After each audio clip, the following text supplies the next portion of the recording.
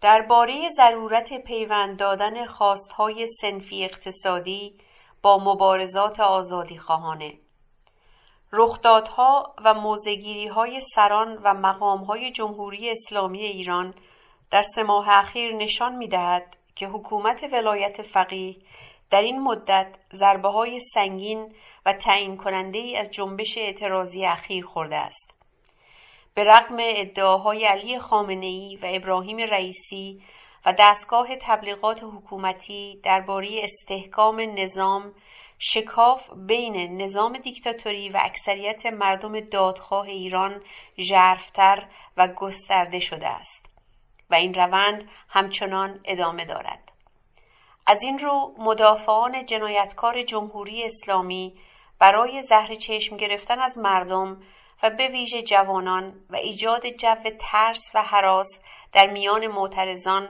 به احکام مذهبی محاربه و افساد فی الارض و اعدام و قتل و ناپدیدسازی جوانان متوسل شدند. به علاوه نزدیک به 17,000 نوجوان و جوان و میانسال و سالمند را از زن و مرد در زیر سایه شوم حکومت نماینده خدا بر زمین زیر پوشش حکم مذهبی اسیر زندانی کردند. دولت ابراهیم رئیسی مانند چند دولت پیش از آن جز دادن شعار و وعده‌های توخالی کاری برای مردم نکرده است. این دولت نیز توان بهبود وضعیت فلاکتبار اقتصادی کشور و به ویژه وضعیت معیشت اکثریت مردم و پیش از همه طبقه کارگر و دیگر زحمتکشان را ندارد. مجموعه حکومت یک دست جمهوری اسلامی بنا به سرشت آزادی کش و ناعادلانش توان و خواست حل کردن بحران‌های چند وجهی سیاسی، اقتصادی، اجتماعی جامعه ایران را ندارد. تلاش برای کشاندن توجه افکار عمومی از معضلات داخلی به سوی دشمن و عامل خارجی و تبلیغ مزیت‌های سیاست خارجی خیالی گردش به شرق نیز کارساز نبوده است. این سیاست خارجی جدید که قرار بود در داخل کشور، در منطقه خاورمیانه و در پهنه بین‌المللی راهگشای مشکلات گوناگون داخلی و خارجی جمهوری اسلامی ایران باشد، هر بار که با واقعیت تحولات کلان جهانی یا تصمیم گیری های قدرت های بزرگ روبرو می شود، به سرعت رنگ می بازد و بی ثمر می شود.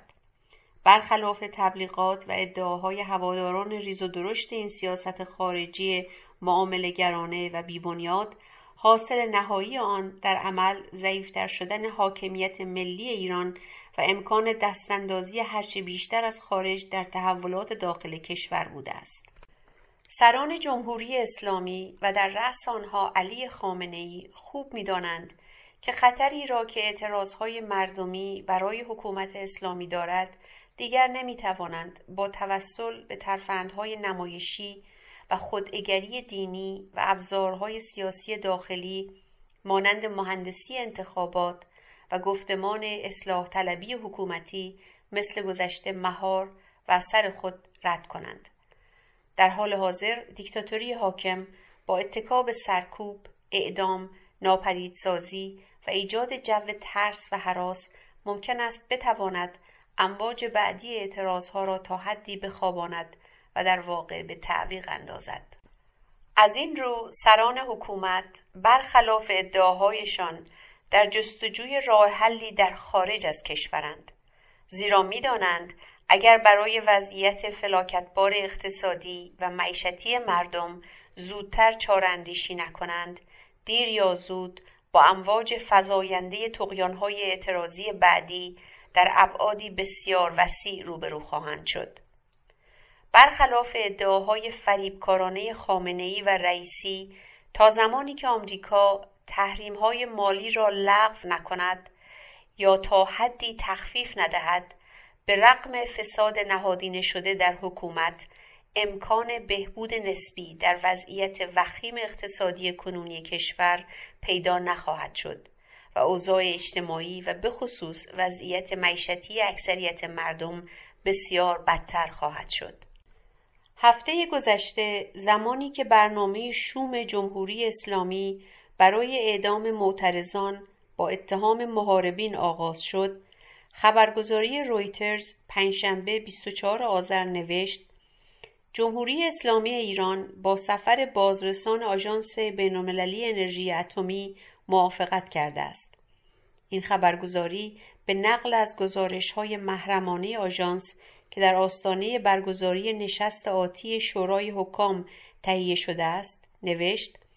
آژانس به ایران تاکید کرد که انتظار دارد در این بازدید توضیحات فنی معتبری درباره این مسئله دریافت کند، از جمله دسترسی به موقعیت‌های مکانی و مواد مورد نظر و همچنین انجام نمونه برداری در صورت نیاز. اکنون این سوال مطرح می شود که سران حکومت پس از تلف کردن 6 ماه برای احیای برجام و امکان بالقوه کاهش یا تعلیق یا لغو تحریم‌ها، اکنون چرا به امری تن می‌دهند که پیش از آغاز اعتراضهای اخیر و ورود مستقیم مردم به صحنه آن را محال اعلام می‌کردند؟ چه چیزی عوض شده است؟ به نظر ما فشار جامعه است که حتی حکومت دیکتاتوری را به چاره‌جویی برمی‌انگیزد. در بیش از 4 دهه گذشته 2 روند ارتجاعی در حکومت اسلامی ایران در جریان بوده است. یکی این که حقوق اجتماعی و فردی مردم ایران، به خصوص حقوق زنان، زیر سایه حاکمیت مطلق ولایت فقیه با خشونت تمام پایمال شده است. در همان ابتدای انقلاب ضد دیکتاتوری بهمن 1357 بنابر خوداگری آیت الله خمینی و نزدیکان او، روند تحول سیاسی کشور به جای حرکت به سوی برپایی حکومتی ملی دموکراتیک و تثبیت آزادی‌های سیاسی اجتماعی و صنفی به سوی برپایی حکومت دیکتاتوری دیگری، این بار بر محور اسلام سیاسی حرکت کرد. این حکومت خشک مغزان ضد آزادی خود به مانعی بر سر راه ترقی جامعه تبدیل شد که تا همین امروز در تمام عرصه‌های اساسی داخلی و خارجی آسیب‌های جدی و بزرگی به توسعه و رشد همه جانبه جامعه ایران، به ویژه به زندگی طبقه کارگر و دیگر زحمتکشان زده است. دوم اینکه بلافاصله پس از قدرتگیری انحصارطلبان مذهبی بر گرد خمینی و با حمایت سرمایه‌داری تجاری، یکی از هدف‌های اصلی انقلاب 57 که ایجاد دگرگونی‌های بنیادی و مترقی در اقتصاد ملی و حرکت به سوی عدالت اجتماعی بود، خیلی سریع و برنامه‌ریزی شده کنار گذاشته شد.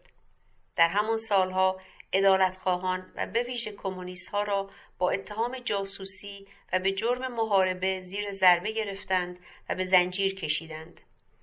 پس از پذیرش قطعنامه 598 و پایان یافتن جنگ خانمانسوز جمهوری اسلامی ایران با عراق صدام حسین، در تلاش برای حذف کامل نیروهای چپ و ترقیخواه از صحنه سیاسی کشور، جنایت دهشتناک کشتار هزاران تن از زندانیان سیاسی عدالتخواه در تابستان سال 1367 به دستور خمینی صورت گرفت. سپس در دوره دولت به اصطلاح سازندگی رفسنجانی، اقتصاد سیاسی کشور گام به گام در مسیر اجرای الگوی اقتصادی نولیبرالی برای بازگذاشتن دست سرمایه‌های کلان و استثمار خشن نیروی کار و منابع طبیعی و تخریب محیط زیست قرار گرفت. همچنین قدرت اقتصادی عظیمی به سپاه پاسداران شکست خورده در جنگ داده شد. حاصل آن سیاست توخالی و نامولد و فاسد شدن اقتصاد ملی و وابسته شدن آن به دلار بود. همین عامل اخیر بود که اقتصاد کم بضاعت و ویران ایران را به ویژه در برابر تحریم‌های خزانه‌داری آمریکا آسیب پذیر کرد. همچنین سمتگیری اقتصادی به سود سرمایه‌های کلان به وضعیت معیشت بسیار اسفناک کنونی اکثریت مردم، یعنی طبقه کارگر و دیگر زحمتکشان منجر شد. به همین دلیل است که امروزه زحمتکشان ایران در صف قوی‌ترین و خطرناکترین معترضان به دیکتاتوری حاکم قرار گرفتند. قدرت سیاسی در دیکتاتوری حاکم بر ایران متکی به اقتصاد سیاسی بر شالوده کلان سرمایه‌داری تجاری مالی است و از آن بهره‌مند می‌شود. در بیش از 3 دهه گذشته طبقه کارگر و طیف وسیع زحمتکشان کشور از کارگران کارخانه‌ها و خدمات گرفته تا کارمندان، معلمان، کشاورزان و دانش آموختگان بیکار و بازنشستگان همگی به شکل‌های متفاوت زیر ضربه‌های مهلک سیاست‌های نولیبرالی، شوک‌های اقتصادی و جراحی‌های اقتصادی قرار داشتند. به دلیل وجود دیکتاتوری آزادی کش و ناعادلانه حاکم و نقض ابتدایی ترین حقوق صنفی و آزادی های اجتماعی و فردی جامعه،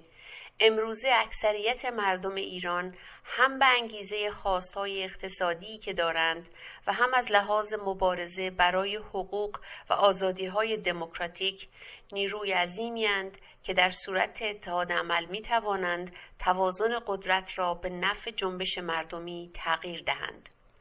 به سخن دیگر، با پیوند دادن حرکت‌های اعتراضی و مدنی آزادی خواهانه با اعتراضهای صنفی و اقتصادی میتوان و باید چنان نیروی مادی را شکل داد که به حرکتی جهشی و کیفی برای گذر از استبداد حاکم و برپایی دولتی دموکراتیک توان دهد و بتواند امکان لازم برای مبارزه در راه عدالت اجتماعی را فراهم آورد.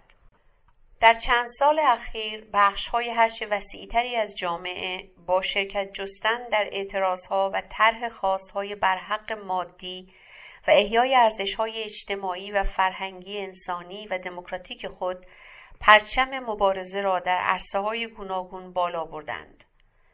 در 3 ماه اخیر جنبش اعتراضی جاری از برخی از خط قرمزهای دیکتاتوری حاکم نیز گذشته است و در واقع برچیدن کل حکومت را هدف خود قرار داده است. در زیر شعار قدرتمند و پرمحتوای زن، زندگی، آزادی، عرصه نوینی از مبارزه فراهم شده است. در گام‌های بعدی با ترک کردن شعارهای واقع بینانه مکمل، مبارزه مبتنی بر خواستهای اقتصادی و عدالت‌جویانه را میتوان و باید به مبارزه اجتماعی عمومی ضد دیکتاتوری و آزادی خواهانه پیوند زد. شکاف عمیق و گسترده امروزی بین مردم و دیکتاتوری حاکم ترمیم شدنی نیست. اکنون فرصت ارزشمندی برای ضربه زدن به حاکمیت مطلق ولایت فقیه و عقب نشاندن جمهوری اسلامی و سرانجام حذف دیکتاتوری حاکم ایجاد شده است. سازمان یافتگی اعتراضهای مدنی آزادی خواهانه و صنفی اقتصادی، داشتن کارپایه یا برنامه حداقل مبارزاتی بر سر خواستهای مشترک و طرح کردن بیدرنگ آنها در جامعه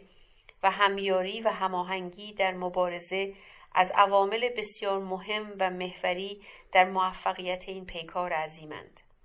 از دیدگاه حزب توده ایران، کارپایه مبارزه در مرحله کنونی میتواند شامل این هدفها باشد: حذف کامل حاکمیت مطلق ولایت فقیه، جدایی کامل دین از حکومت، شامل تمام ارکان دولتی، اجرایی، قانونگذاری و قضایی و از تمام امور برنامه‌ریزی اجتماعی، توقف کامل برنامه‌های نولیبرالیسم اقتصادی در شؤون اساسی اقتصاد کشور،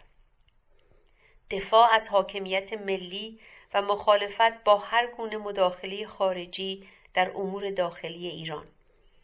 آزادی همه زندانیان صنفی، سیاسی و عقیدتی. برگرفته از نامه مردم، ارگان مرکزی حزب توده ایران، شماره 1171 28 آذر 1401.